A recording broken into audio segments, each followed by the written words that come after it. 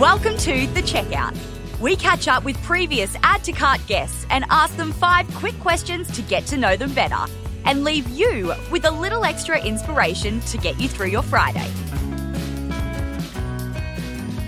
Today's Checkout features Danny Atkins and Alex Babbage, the married founders of Kalani Kinis, a swimwear label inspired by Hawaiian life, summer, and a love of colour.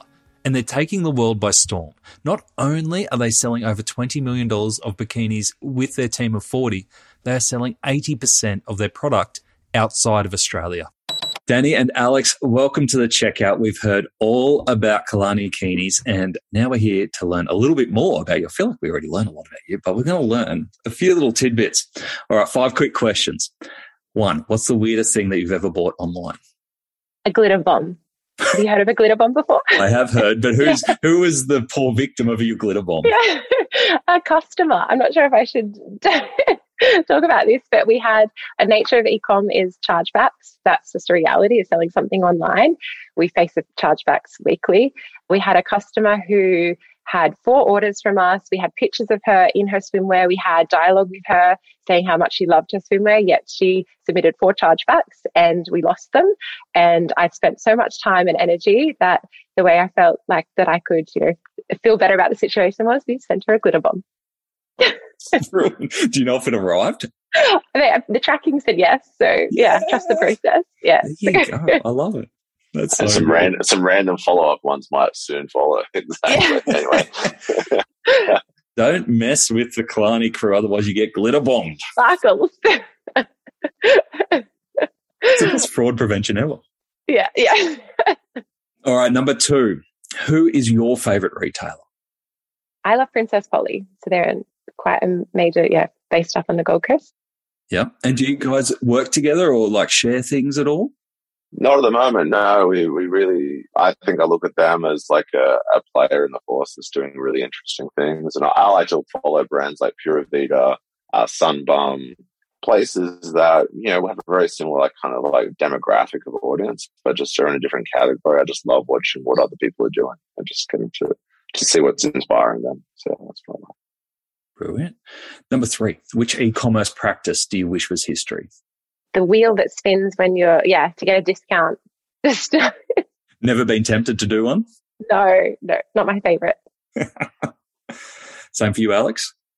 Yeah, same for me, mate. We were talking about this and we were just definitely spin the wheel. I just hate it. When did our website turn into a game show?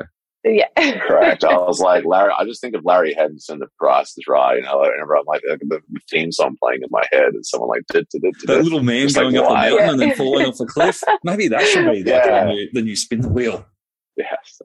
All right. Number 4. We're going off tangents. Number 4. Can you recommend a book or a podcast that our listeners should immediately get into? We are loving at the moment Diary of a CEO, Stephen Bartlett. So Alex and I often trade episodes, and I'm diving right back to, a year or 2 ago and finding ones that, I like the look of. But yeah. That's very cool. Yeah. And when I'm late at night doing what Danny says I shouldn't do, which is working late, I usually put on How I Built This from Guy Raz. And there's this really great episode. If you've ever want to feel like life is terrible, you go listen to a guy named Gary Hirschberg talking about the starting of an organic yogurt brand in America in the 90s and almost going bankrupt 5 times. And you're just life's not so bad. Yeah, that's the kind of 2 a.m. motivation you need. Yeah, exactly. All right. And last question I have for you. Finish this sentence. The future of retail is? Sustainable. Same for you, Alex? For me, the future of retail is that and also omni-channel. And I think that's what we go back to the heart of our brand, which is we are a direct-to-consumer business. That's how we started and how we were founded. But I really think, the future of finding your customers where the customer is. And I think as you get bigger and as you find your brand voice, it's really about sharing that voice wherever you can find your customer. So we've, gone on that journey to start wholesale again after the COVID lockdowns, and we're off on the road again. So it's exciting. Amazing. Danny and Alex, thank you so much for joining us on The Checkout. If you want to hear more of the story, it's a fascinating story, really exciting business, head back to the main episode. Thank you, Nathan.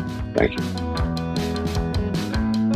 To hear more from Danny and Alex, jump back into episode 208, where where Danny and Alex share the inspiration on how they came up with creating a new swimwear label as a side hustle and how they left their previous careers as a psychologist and a corporate accountant.